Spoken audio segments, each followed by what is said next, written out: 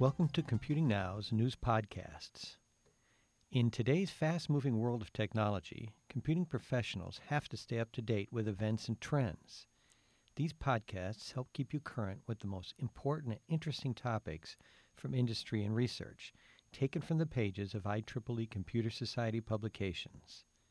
Listen today for insights into the technologies and techniques you'll be working with tomorrow.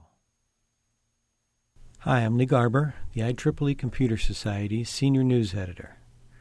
Today's article is Electronic Paintbrush Captures Colors and Textures from Objects for Use in Creating Art.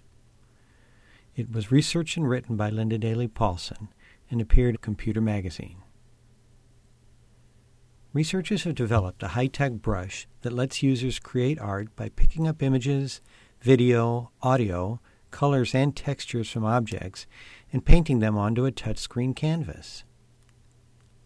Experienced artists could use the device intuitively without having to work with typical computer-based interfaces such as mice, keyboards, or controllers, noted Stefan Marti, co-inventor of I/O Brush and a principal researcher and project leader at Samsung Research and Development.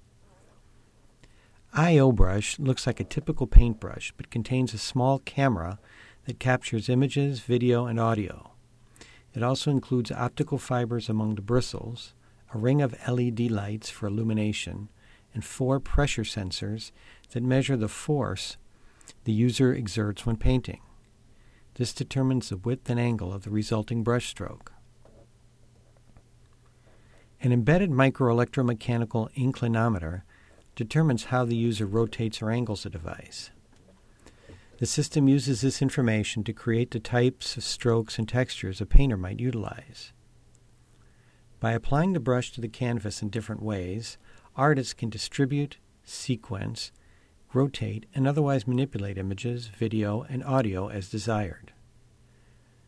When touching an object, the brush captures and stores thumbnail images at about 16 frames per second.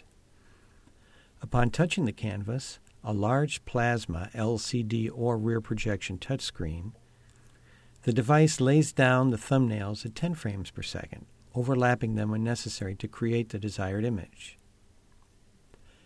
The I/O brush can distinguish between touching an object to pick up image data and touching the canvas to apply the information.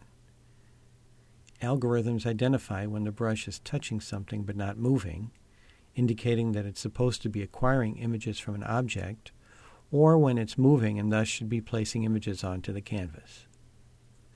The resulting art pieces are touch-sensitive and interactive, and can play video thumbnails and audio related to the painting.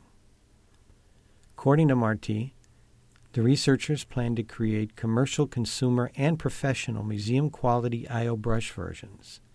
He said they've been in licensing and commercialization discussions with major software and hardware companies.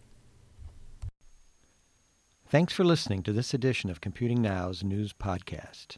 You can hear other episodes and keep up with important technology news and trends at the Computing Now news page at computer.org/cn.